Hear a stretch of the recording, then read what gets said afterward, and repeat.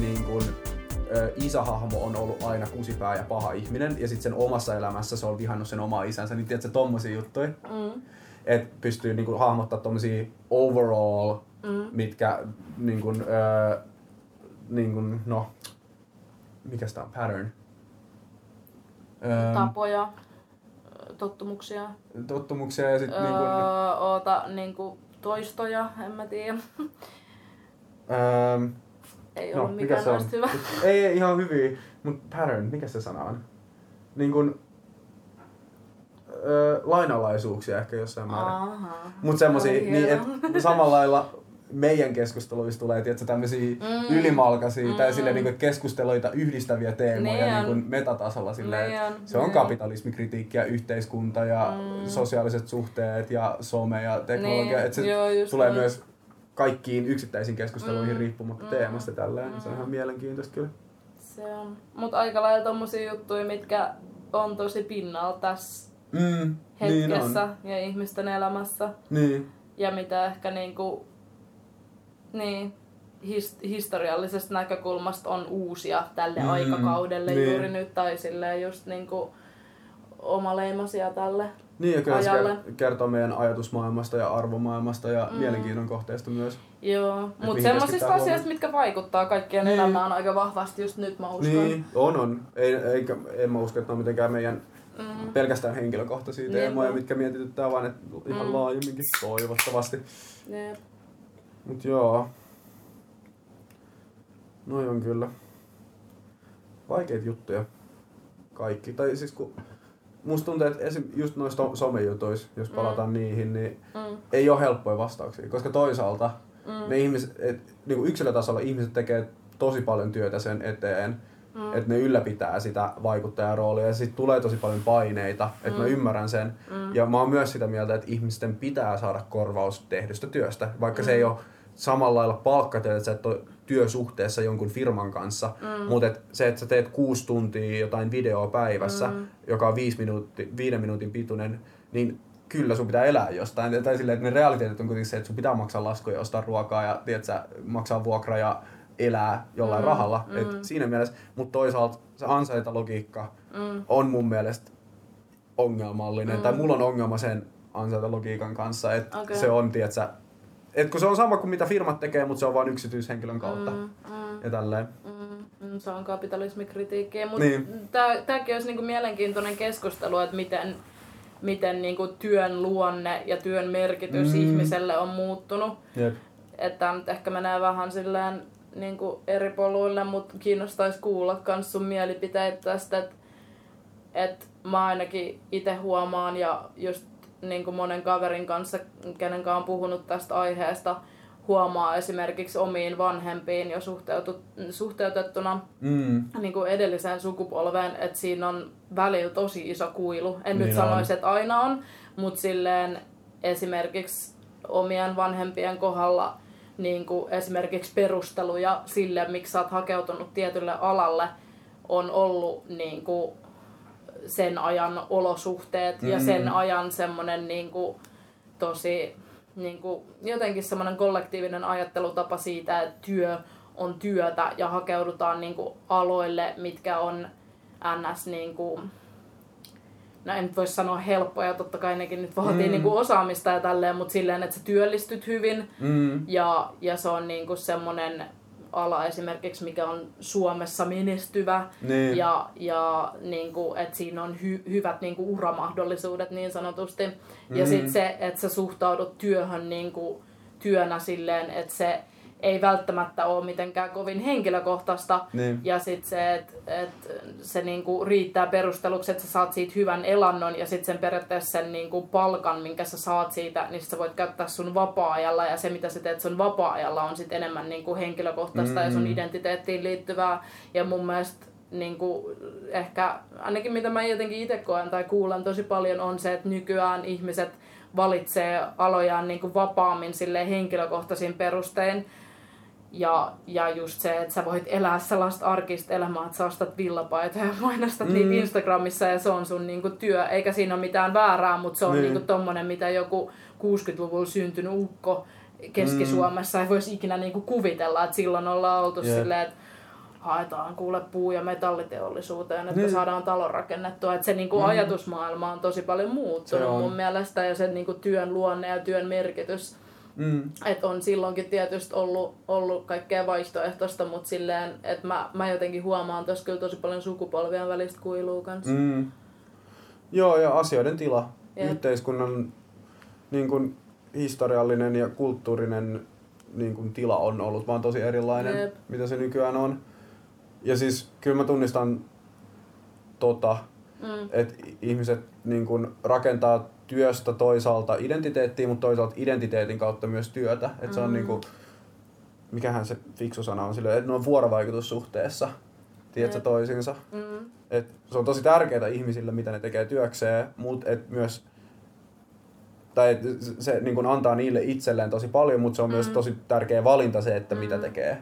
Sen pitää lähteä itsestään, eikä vaan silleen, että no, tossa nyt saa hyvää palkkaa, en mä tiedä, se on ihan ok, vaan se pitää olla silleen just se, mitä sä haluut. Koska sit siitä tulee myös se niin kun, jotenkin vastakaiku sieltä työstä siihen, että niin kun, siitä saa paljon irti. Joo, ja en mä silleen halua sanoa, että vaan niinku vanhat sukupolvet ajattelis näin, että kyllähän sen niinku huomaa nykyäänkin. Ja on paljon ihmisiä, jotka joutuu tekemään työtä, mistä ne ei oikeasti pidä, vaan sen takia, että ne pysyy elossa. Ja sitten, että ne ei aina ole niin yksiselitteisiä mustavalkoisia prosesseja, että voihan se monesti olla myös silleen, että sä kehityt jossain ja sitten sen niinku osaamisen kautta siitä tulee myös isompi osa sun identiteettiä siitä, että sä osaat asioita hyvin ja ehkä kiinnyt siihen osaamiseen ja alat niinku tykkää siitä enemmän ja eihän ne niinku ole aina semmosia yksiluontoisia ja siinäkin on omat vaikeutensa, että jos sä teet niinku työksesi jotain, mikä on tosi henkilökohtaista, koska varsinkin luovilla aloilla huomaa sen, että jos sä niinku joudut tekemään jotain taidetta vaan sen takia, että sä mietit, miten mä saisin ostettua ensi viikolla ruokaa, niin ei se niinku enää ole kovin henkilökohtaista siinä vaiheessa, vaan sit sä joudut ehkä kuulemaan niitä NS-ostajia ja asiakkaita enemmän. Mut niinku, joo, en mä tiedä, musta tuntuu, että mä oon vaan jotenkin nyt on niinku työharjoittelun myötä kans miettinyt tosi paljon niinku työn henkilökohtaisuutta ja sitä, että niinku miksi ihmiset niinku tekee semmoista kaksijakoa, niinku, että onko ura-ihminen vai onko vapaa-ajan ihminen, onko tuossa sukupolvien välistä eroa, mikä siihen vaikuttaa, onko se edes noin mustavalkoista. Mitä sä itse ajattelet silleen sun elämässä? Mä en tiedä, onko tää liian henkilökohtainen kysymys, mutta se niinku, että oot sä sun mielestä hakeutunut tietylle alalle niinku sen takia, että sä koet, että tää on se mitä mä oon ja tää on se mikä mua kiinnostaa, vai onko sulla ollut se niinku etenemisnäkökulma tai jotenkin niinku osaamis- ja taloudellinen näkökulma siinä, vai oot sä pitänyt aina niinku vapaa-ajan ja työn erillään, tai miten sä suhteuttaisit niinku sun identiteetin suhteessa sun työhön? No mun siis tausta on tai ehkä tää nyt ei ole mitenkään täysin hirveän erityinen, että varmaan tapahtuu tosi paljon, niin kuin just aikaisemminkin puhuttiin ihmisille, mutta mun suhtautuminen on kyllä kokenut täyskäännöksen siinä mielessä, että kun mä lähdin eka kertaa opiskelemaan, niin mä mietin, että okei, tää kuulostaa ihan hyvältä. Se ei ollut pelkästään sitä, että tästä on hyvät massit ja tälleen, vaan mä mietin, että okei, tää voi olla ihan mielenkiintoista, tää selittää maailmaa ja ymmärtää erilaisia mekanismeja, mutta siinä on myös hyvät työllistymismahdollisuudet. Se ei raja hirveästi pois. Se oli aika laaja. Se on aika laajaa. Ja sitten se, että no, kyllä täällä elää. Tai silleen, tää on ihan realistinen työllistymisen kannalta ja tälleen. Mutta sitten nyt sieltä kun valmistuin, niin oli silleen, että ei todellakaan, että niinku, ei sillä ole mitään väliä. Tai siis, kyllä. Ja tää oli kaupallinen koulu. Se oli kaupallinen ala nimenomaan. Sanon nyt ääneen. Joo, kyllä. Kansainvälinen liiketalous ja vielä siellä pankki- ja rahoitustoiminta. Eli vielä niin ultrakapitalistista kuin voi olla. Mutta se oli siis ensisijaisesti, ainakin mä uskottelin itselleni, että se on se mielenkiinto, mistä se lähti.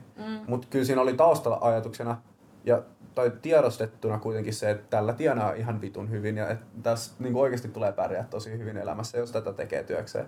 Kun taas nyt mä oon sitä mieltä, että mä teen tätä lähtökohtaisesti melkein pelkästään omista intresseistä. Ja mun mielestä esimerkiksi yhdellä luennolla yhden opiskelukaverin kanssa päädyttiin väittelyyn siitä, että onko työstä kieltäytyminen moraalisesti oikein ja näin, koska mun mielestä se on täysin moraalisesti perusteltua, että sanoo vaan, että en vitussa tee töitä tässä yhteiskunnassa. Ja sitten toisaalta myös se, että no tää nyt on tätä marksilaista analyysiä, mutta että kaikki on työtä, kaikesta vaan ei makseta palkkaa, kaikki palkkatyötä, mutta että periaatteessa just tässä, kun kapitalismi laajenee yhä useammalle osa-alueelle, niin jos joku saa siitä pääomaa, niin se pääoma kertyy jostain ja se tulee yleensä työstä. Eli että jos sä vaikka luet jonkun somepostauksia, niin se on myös työtä. Sä et saa siitä palkkaa, mutta joku toinen saa siitä pääomaa ja lisäarvoa, jota se kerryttää, joten sä oot periaatteessa se, joka antaa sen lisäarvon. Että se ei synny tyhjiöstä, vaan sä annat sen periaatteessa toiselle. Niin siinä mielessä mun mielestä, koska kaikki on työtä, mutta kaikesta työstä ei saa palkkaa, niin on ihan moraalisesti oikein kieltäytyä palkkatyöstä. Ja näin. Mutta kyllä mä siis mietin noita kans jossain määrin, itse asiassa tällä viikolla yksi ilta mä mietin sitä, että ehkä mun tulevaisuus on se, että mä teen epämääräisiä projekteja vaan täysin mielenkiinnosta ja mä elän jollain silleen tonnilla kuussa ja that's it. Mun elämässä ei oo silleen mitään niinku keskiluokkaistumista tulossa tai tälleen. Mä oon siis, sanotaan nyt tähän hätään, että tosi etuoikeutuisessa asemassa ylipäätään, että mä voin tehdä tämmöisen valinnan ja se on relevantti. Nimenomaan toikin on tosi mielenkiintoinen niin kysymys silleen, että kenellä on se vapaus valita. On ja siis tosi paljon etuoikeuksia. Varmaan, missä tahansa yhteiskunnassa, mutta myös suomalaisessa yhteiskunnassa eniten etuoikeuksia by definition. Että mulla on niin kun, kaikki periaatteessa niin kun risteävät etuoikeukset, mitä periaatteessa voi olla vaan tässä yhteiskunnassa, niin mulla on tosi helppo sanoa, että mä nyt en mene niin kun rahan perässä tekemään töitä ja tälleen, vaan nimenomaan intressi- ja mielenkiintoperustaisesti valitsen alan ja mahdolliset projektit ja kaikki noin. Mutta ei sekään ole helppoa, että kyllähän tuossakin periaatteessa pitää sit elää sen alati muuttuvien mielenkiintojen ja projektien mukana ja semmoisessa ehkä enemmän tai vähemmän jatkuvassa epävarmuustilassa, miten työllistyn silleen. Et siinä missä toi on niinku etuoikeutettu valinta, niin se ei ole myöskään helppo valinta siltikään. Ei, mutta se on paljon helpompi tehdä tästä asemasta. Niin, no totta kai, mutta silleen haluan myös sanoa, että on niinku ihan hienoa silleen, että ei kans niinku, niin. Mut sitä mä oon miettinyt, tälleen random välikommentti nyt olisi ihan super mielenkiintoista. Joskus puhuu jonkunkaan, joka tekee duunikseen, tietsä, niin kuin sosiaalista mediaa tai viestintää tai niin mitä ne kelaa siitä, mitä ne tekee. Ja miten ne on päätynyt siihen. Mitä ne kelaa siitä. Niin, ja miten jotenkin mua kiinnostaa tosi paljon, miten se oma identiteetti on muuttunut siinä. Nimenomaan. Mitä kaikkea siihen liittyy. Niin, ja niinku, että hahmotat sä sun oman elämän kapitalistisesti niin, nimenomaan. Ja kuinka paljon se on niinku itselleen suunnattu ja kuinka paljon se on toisille suunnattu silleen, ja kuinka paljon sun, vittu taas on paljon kysymyksiä, mut miten se sun niinku identiteetti ja oman arvon tunto on riippuvainen siitä ympäröivästä maailmasta, koska en mä usko, että noikaan on niinku kauhean, sori nyt vaan, mutta niinku pitkäkestoisia töitä silleen, että monethan noista niinku voi olla silleen, että sulla on 5 vuotta paljon seuraajia ja sit se niinku loppuu ja sit sun pitää yhtäkkiä taas niinku rakentaa uusiksi. Se on tosi raaka maailma silleen, että kyllä sekin sit vaatii niinku työtä varmaan. Mua kiinnostaa sit varmaan kans semmonen, että miten se vaikuttaa niinku muuhun elämään.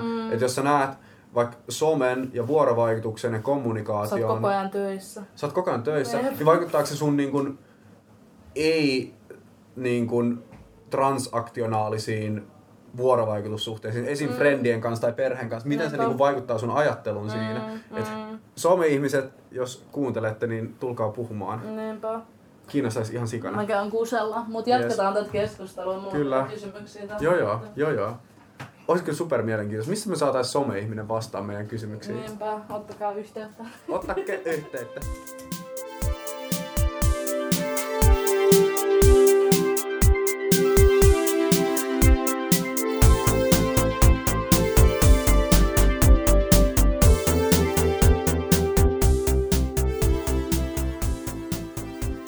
Niin siis, palatakseni tuohon alkuperäiseen kysymykseen, koet sä siis, että sä teet aika paljon niin kuin sun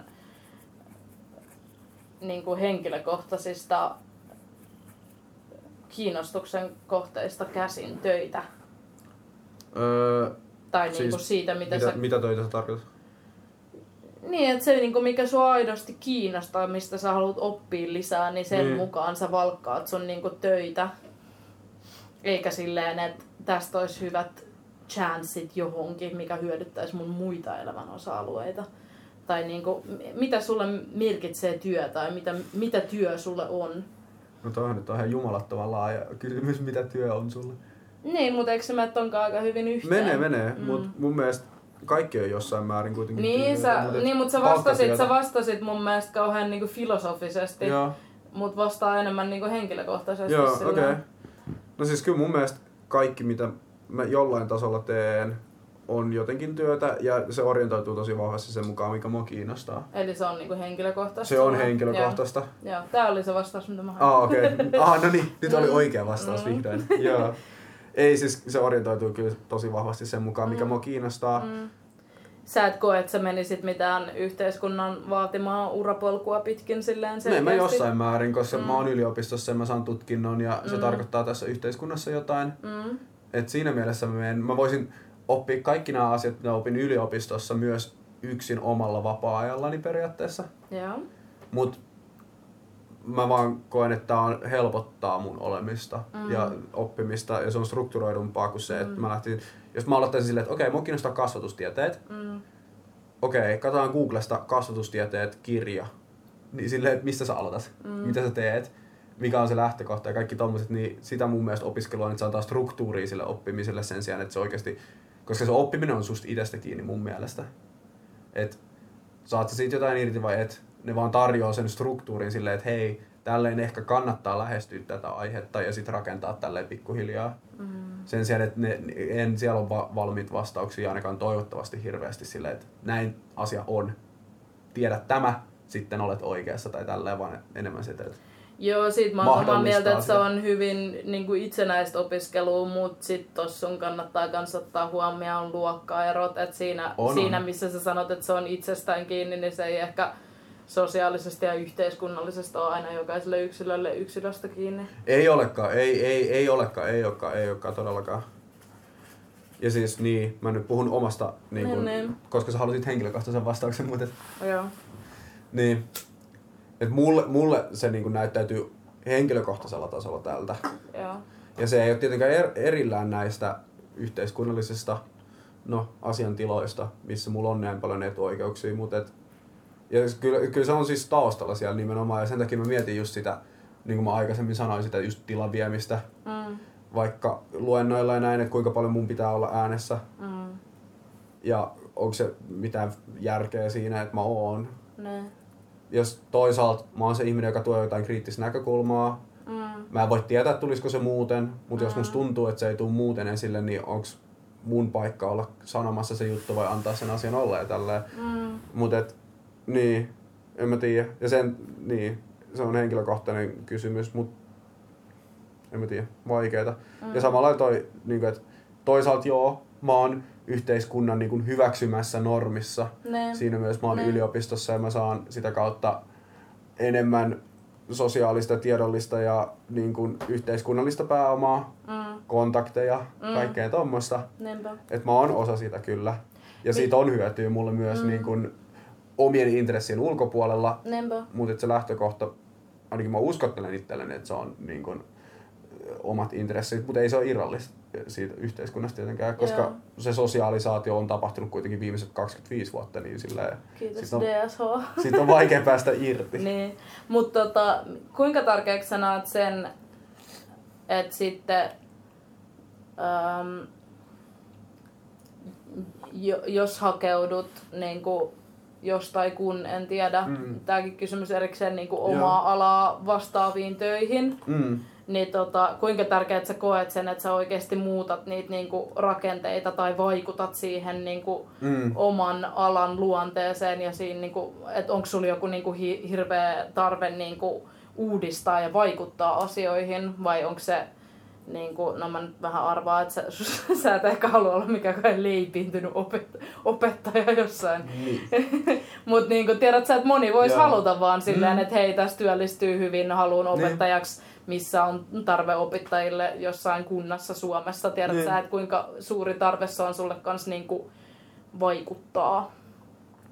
Ihan siis mielettömän suuri tarve vaikuttaa ja varmaan yliarvioin omaa vaikutusmahdollisuuttani siinä mielessä ja ehkä idealistinen, että mulla voisi olla niin paljon valtaa ja mahdollisuuksia vaikuttaa siihen, mutta kyllä se ajaa tosi pitkälti sitä myös. Mistä se on sun mielestä lähtöisin? Oi vitsi. Ei kun toi on niinku, mun mielestä toi ei oikeesti oo kaikille ihmisillä toi, että moni niinku ei koe sitä tarvetta ja toi on musta tosi mielenkiintoista, että miksi joillakin ihmisillä on se. No viime kerralla mä vastasin tähän samankaltaiseen kysymykseen. Vastasitko? Kun me puhuttiin terassilla siitä, että minkä takia mä haluan muuttaa maailmaa ja koen sen tärkeäksi, että mistä se motivaatio tulee. Koska me puhuttiin niin kuin kaupallisen alan jutuista, että miksi mä lähdin sieltä pois ja miksi se on vaikeaa muille ja tälleen. Niin mulla on sama vastaus kuin silloinkin. Niin, että ne on aika lailla niin kuin sun persoonaa menee. Ne on persoonaa ja mulla on todella suuri ego siinä mielessä. Okei, niin että sä näet sen aika henkilökohtaisen jutun. Niin joo, kyllä mä koen, että se on niin kuin, tulee omasta kasvatuksesta, omasta ympäristöstä, yhteiskunnasta, joka sanoo, että hei, sinä valkoinen cis-heteromies keskiluokkaisesta, ylemmästä keskiluokkaisesta taustasta sun ajatuksilla on väliä ja sulla on mahdollisuuksia vaikuttaa. Se, ja sitten toisaalta myös henkilökohtainen persona jossain määrin, että mä oon tosi vakuuttunut siitä, että mulla on fiksuja, skarppeja idiksiä ja mahdollisuusvaikutuksia. Toi on mun mielestä semmoinen, mitä mä usein mietin, että varsinkin kun tälleen nyt on viime aikoina tehnyt niin kuin tosi marginaalissa olevien ihmisten kanssa töitä, niin huomaa, että siellä on niin kuin tosi freesejä mielipiteitä ja näkökulmia, mutta sitten on vaan se jotenkin se käsitys itsestään on semmoinen, että mä en pysty vaikuttaa. Ja se, niin kuin, se on mun mielestä mielenkiintoista, että miksi joillain ihmisillä niin kuin täysin kritisoimatta yhtä tai toista ihmistä, mutta miksi joillain on se niin kuin vakuuttuneempi käsitys siitä, että ne pystyy niin kuin vaikuttaa. Ja sitten jotenkin niin kuin välillä musta vaan oikeasti tuntuu, että ihmisillä, keillä olisi niin kuin tosi hyvää niin kuin muutoksen ajattelua ja semmoista niin kuin hyvää osaamista, niin se menee niin kuin se potentiaali tosi usein niin kuin hukkaamaan sen takia, että ei kiinnosta. Ja totta kai jos sua ei kiinnosta, niin mikä siinä. Mutta se niinku, että mä oon joutunut jotenkin tosi paljon niinku ittenikin kanssa kriiseille tästä asiasta. Että kun jo tosi monet ihmiset mun mielestä on silleen, että niinku on hyviä ajatuksia, mutta sitten on vaan silleen, että ei mua niinku kiinnosta mikään vaikuttaminen.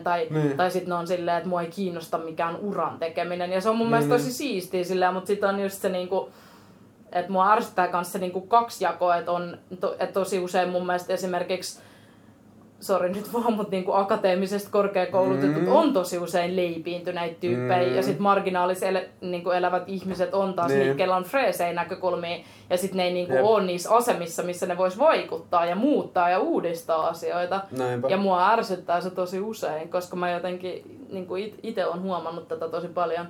Niin. Ja just se, että kuinka paljon ne on niinku henkilökohtaisia ja kuinka paljon ne on tollaisia sosiaalisia, se on tosi mielenkiintoista. Niin. Mun analyysi tosta on aika vahvasti nojautuu siihen sosiaaliseen puolelle, että yhteiskunta antaa tietyille ihmisille ja tietyille mielipideille enemmän painoarvoa. Ja just se, että jos sä oot vaikka jostain rikoksesta tuomittu, niin se on tosi vahva osa sun identiteettiä ja sit sut kategorisoidaan sen mukaan, ei sen mukaan, että mitä ajatuksia sulla on, vaan se, että okei, se on rikollinen, joka sanoo nämä jutut, niin sillä on paljon enemmän vaikutusta kuin se, että mitä sä sanot. Ja sit sama akatemiassa silleen, että okei, sä oot joku dosentti tai professori, joka sanoo tämän, niin sulla on enemmän painoarvoa kuin jollain, parempi ja huonompi idea, mutta niin kuin erilaisella, freshimällä idealla vaikkapa, joka tulee jostain ei yhtä niin kuin arvostetusta, yhteiskunnallisesti arvostetusta asiasta. Toi on tosi mielenkiintoista, koska me puhuttiin tänään asiantuntijuudesta ja siitä, että mitä asiantuntijuus on. Jep. Ja se, että okei, siinä on toisaalta taustalla myös se, että on yksilö niin kuin kerryttänyt itselleen tietoa, taitoa, kokemusta, näkemystä jostain tietystä asiasta. Mutta että se on myös sosiaalinen rooli. Et se, että jos sä oot yksin himassa lukenut kaikki maailman kirjat jostain tietystä yksittäisestä aiheesta, joo, sä oot asiantuntija, mutta sillä ei ole mitään merkitystä, jos ei muut validoi sitä sun asiantuntijuutta, tietsä? Nimenomaan. Sen takia mun mielestä toi sosiaalinen puoli tulee siinä tosi vahvasti esiin, koska tietyt ihmiset, joilla vaikka olisi ihan sama tietämys, niin, tai saman arvoinen jossain määrin tietämys, niin toiselle annetaan vain enemmän arvoa kuin toiselle, riippuen siitä, että mikä niin kuin yhteiskunnallinen asema sulla on esimerkiksi. Että kuka on asiantuntija, kuka ei. Minkä takia taloustieteilijöitä kuunnellaan sosiaalipolitiikassa ja sit sosiologeja ei kuunnella talouspolitiikasta. Tai silleen, että tiedätkö tämmöisiä juttuja. Se asiantuntijuus on tosi arvottava. Ja minkä alan asiantuntija, minkä osa-alueen asiantuntija sä edes olet. Silleen, kuinka erillään tollaiset alat sitten edes elää toisistaan. Että tuossa just se, että kaikki vaikuttaa kaikkeen silleen. Ja mun mielestä se, että sä oot kokenut jonkun asian, niin sillä on kans ihan älyttömästi painoarvoa, vaikka se ei, edes se ei välttämättä akateemisessa mielessä olisi niinku mikään titteli silleen, mutta silloin niinku esimerkiksi just sosiaali- ja terveysalalla siitä voi olla ihan älyttömästi hyötyä silleen. Nimenomaan. Mutta se on noita yhteiskunnallisia yhdessä sovittuja, mutta yhdessä hyväksyttyjä niin kuin painotuksia siitä, että mikä on arvostettu ja mikä ei. Mutta niin, kyllä mun mielestä, siis ideaalitilanteessa noita muutettaisiin silleen, että nimenomaan kuunneltaisiin mahdollisimman monia erilaisia ihmisiä. Mutta toi mun mielestä vaikuttaa myös yhteiskuntaluokkiin ihan hirveästi silleen, että et huomaa niinku koulujenkin välisiä eroja, että niinku alemman koulun tutkinnoissa on enemmän työharjoitteluja, jolloin sä saat enemmän niinku käytännön kokemusta, mikä on sinänsä silleen ns. Todellisempaa kokemusta jostakin maailmasta. Ja sitten akateemisissa sulla on enemmän sitä niinku teoreettisempaa ja objektiivisempaa näkökulmaa, mitä sä sit sovellat siihen niinku käytäntöön, mutta sinänsähän sulla on käytännön kokemusta niinku vähemmän. Et se on mun mielestä kans niinku aika hullua silleen, että tosi usein asioista puhuvat ovat sit niitä, keillä on se niinku teoreettinen näkökulma, minkä loppupeleissä jokainen voi oppia. Mutta sit sulla ei ole sitä käytännön kokemusta, mutta sit kun sulla on se akateeminen osaaminen, niin sulla on ehkä enemmän niinku, en mä nyt täskään halua sanoa silleen, että joillakin ihmisillä on niinku... Mut sillä annetaan ennen arvostusta. Niin, ja sitten ehkä semmoista tiettyä niinku ajattelumaailmaa, että eihän kaikki nyt, eikä kaikkien tarvikaan olla, mutta just niinku hyviä lukemaan tai kirjoittamaan esimerkiksi. Että siinkin huomaa kuitenkin eroa sillä.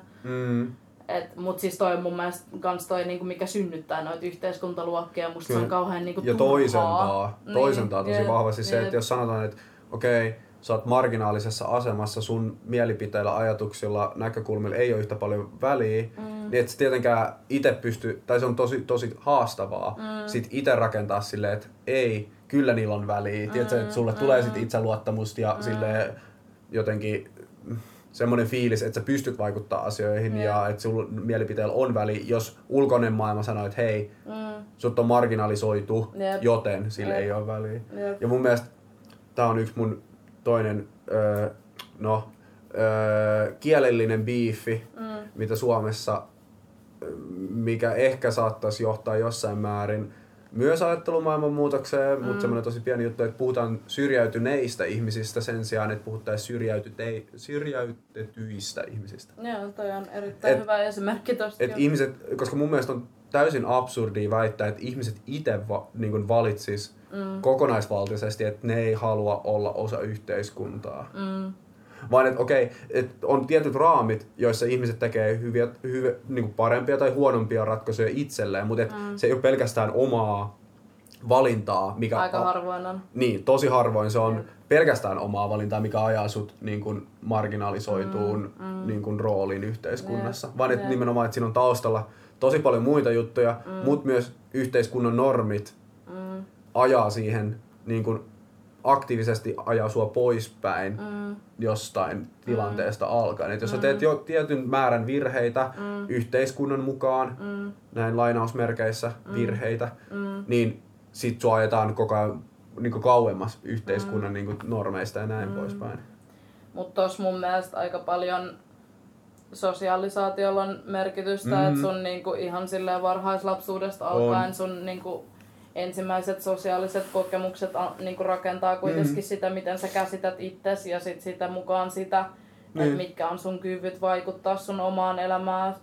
Ja sitten, että jos ne on alusta asti ollut niinku heikot, niin miksi sä uskoisit sun myöhemmässä elämässä siihen, että sä pystyt itse vaikuttaa enemmän. Et sen takia kasvatustieteet, mun mielestä niillä on niinku todella iso vastuu tuossa niinku päiväkodit, koulut, mutta ennen kaikkea ihan vaan se, että jos sulla on omia lapsia, että miten, miten siellä opetetaan sitä, niitä vuorovaikutustaitoja ja sitä tunteiden käsittelyä ja semmoista, että sillä on tosi iso painoarvo sillä. Sepä. Tämä yhteiskunta ei ole hirveän armollinen ihmisten lähtökohdille. Eikä myöskään yksilöllisille valinnoille, mutta nimenomaan lähtökohdille ei olla armollisia. Mut se on niitä vähätellään. Niinpä. Ja se on mun mielestä se kaikista tuskallisinta sitten tossa on se mun mielestä se, että sä huomaat, että ihmisellä on ihan hirveästi kykyjä, älykkyyttä ja potentiaalia, mutta se ei itse tunnista niitä mitenkään eikä pidä niitä minkäänlaisessa arvossa.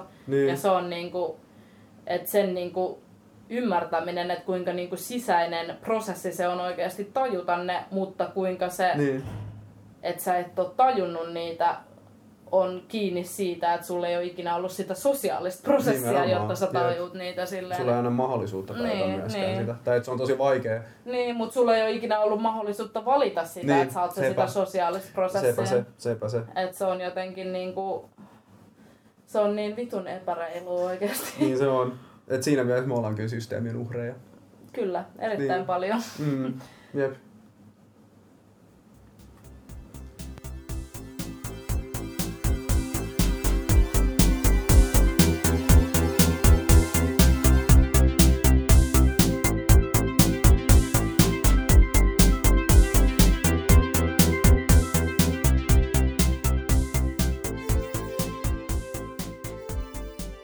Systeemin ja sitten ihan läheisten ihmisten, että jotenkin mun mielestä tosi paljon ihan vaan joku perhetausta ja se millaisessa kulttuurissa ja sosiaalisessa ympäristössä elät, niin sillä on tosi vahva vaikutus ihmiseen.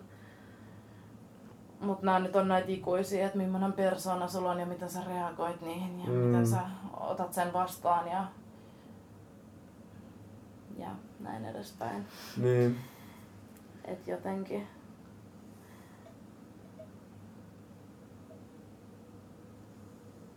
Niin. Ja millainen vaikutus silloin itsellään on kans muihin ihmisiin, että eihän sitäkään voi tajua sillään, että sepä. Se on aika niin, eihän tommosia voi tietää. Se on mun mielestä tosi jännä. Hypätään ehkä aiheesta vähän toiseen, mutta se, että miettii, että millainen vaikutus sulla on ollut ihmisiä sun elämässä, joko tiedostetusti tai tiedostamatta. Tiedostamatta on ehkä vielä mielenkiintoisempi se, että mikä jollain 1-2 vuorovaikutuksella on ollut jonkun toisen ihmisen elämään, missä sä et saa ikinä tietää. Ja että miten tuohon pitäisi suhtautua, miten sä pystyt, tai kun mä mietin sitä, että lähtökohtaisesti ohjenuorana vähän omalle toiminnalle olisi, että nettovaikutukset ei olisi negatiivisia. Ne voisi olla neutraaleja tai positiivisia, mutta ei negatiivisia.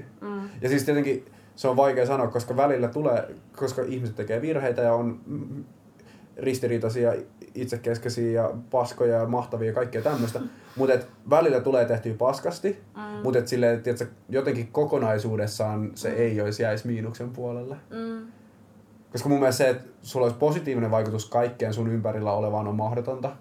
Koska siis ihmiset on erilaisia, että joillekin joku juttu, mitä sä teet, on positiivista, joillekin se on negatiivista, mutta että se olisi vähintään neutraali se vaikutus ympäristöön ja kanssaihmisiin tai positiivinen. Kuulostaa mun mielestä jotenkin tosi houkuttelevalta ja silleen worth striving for. Mutta sitten toisaalta, että miten sä voit tietää, että millaista vaikutus sulla on ollut muihin ihmisiin? Niin.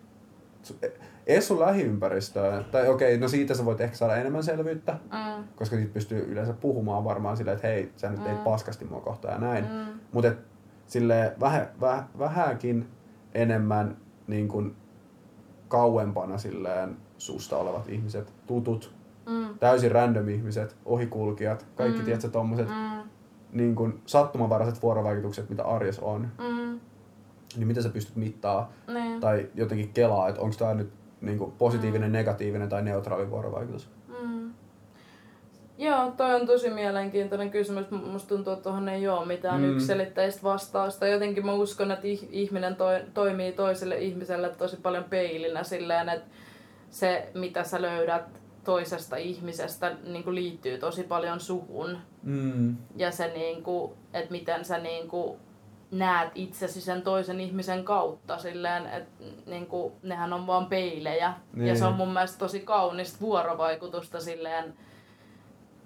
No esimerkkinä just niinku parisuhteet, että onhan se niinku, jonkun mielestä tämä kuulostaisi tosi itsekkäältä, mutta onhan se niinku, että sä rakastut periaatteessa niinku siihen mielikuvaan, millä tavalla se toinen kanssa ajattelee susta ja toistepäin. Ja siitähän se vuorovaikutus syntyy ja sitten se usein mihin parisuhde päättyy on se, että sulla on se uudistumisen tarve ja sä kaipaat uudenlaisia peilejä.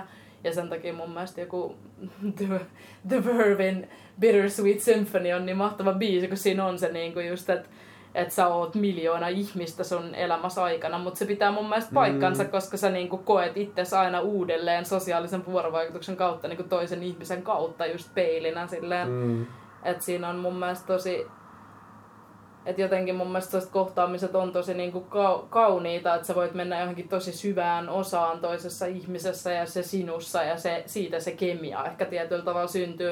Ja toisten kanssa se syntyy ja toisten kanssa ei, mutta se, niinku se voi jotenkin koskettaa välillä jotain tosi syviä osia sinussa, mitkä on just niitä huomaamattomia, että sä et tiedä mikä vaikutus se on. Että se voi olla joku tosi niinku varhainen silleen, mutta niinku mun mielestä se kertoo siitä, että ihminen loppujen lopuksi on aika lailla toisista ihmisistä rakennettu silleen. Joo.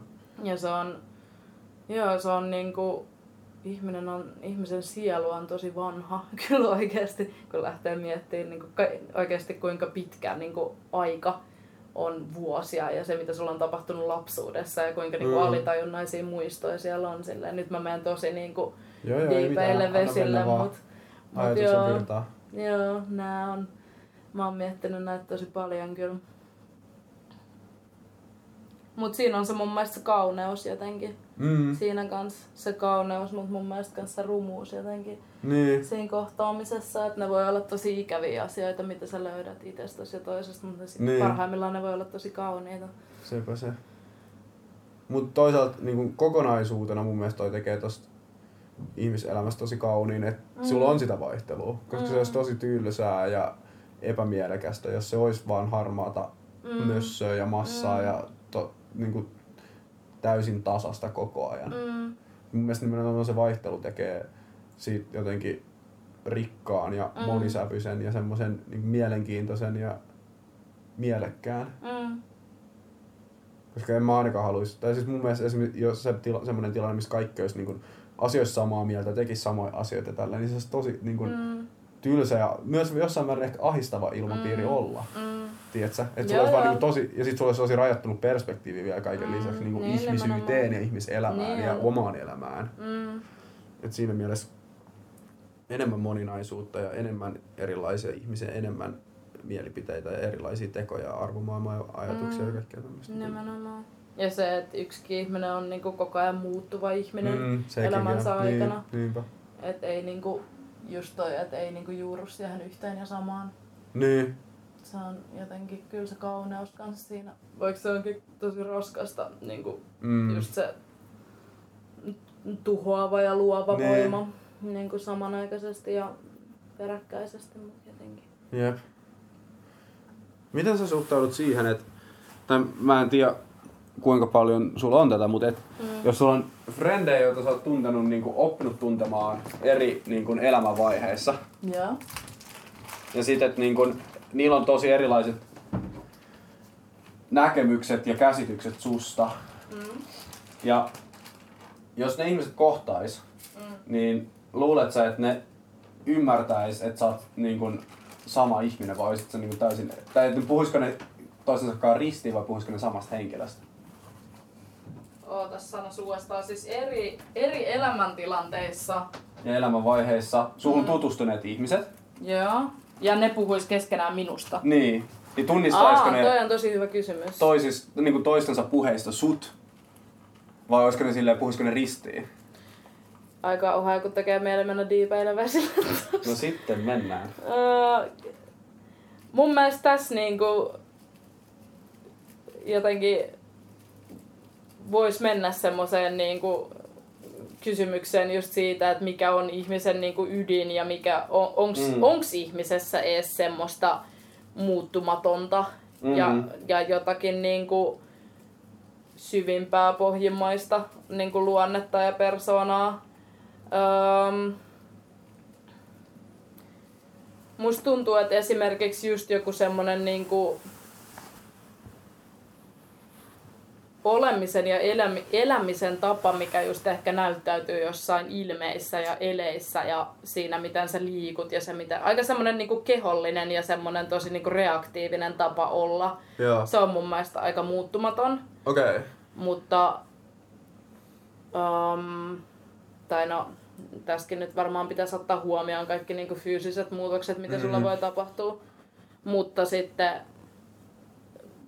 Kyllähän niinku oikeasti se semmoinen sosiaalinen tapa olla, sun arvomaailma ja sun ajatukset, sun mielipiteet voi muuttua tosi paljon silleen, että en mä tiedä, tuossa on tosi paljon niinku asioita, mitä niinku pitäisi ottaa huomioon silleen, että jos mä nyt vaan puhun itsestäni, niin mä uskon, että mun semmoinen niinku jotenkin tapa olla on kuitenkin pysynyt suhteellisen niinku samana.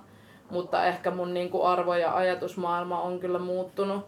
Mutta mä en koe, että mussa olisi tapahtunut ehkä ihan mitään hirveän niinku radikaaleja muutoksia. Mutta mä niinku näen kyllä lähipiirissä, että esimerkiksi joissain ihmisissä on silleen, että se riippuu, että millä tavalla oikeastaan siitä ihmisestä lähtee niinku puhumaan ja kuinka tarkkanäköisiä ne niinku ihmiset on silleen, että mihin ne kiinnittää huomioita. Että mulla on esimerkiksi niinku, että mä kiinnitän tosi paljon jotenkin tällaiseen tapaan olla niinku huomiota, mutta voi olla, että joku kiinnittää just tosi paljon silleen, ja se kertoo siitä ihmisestä itsestään sit tosi paljon kanssa, että niinku, et kiinnittääkö se just siihen niinku mielenkiinnon kohteisiin ja arvoihin vaikka tosi paljon huomiota, ja ne voi olla semmosia, mitkä niinku muuttuu. Mut silleen... Mut niin, en mä tiedä, jotenkin se semmonen niinku...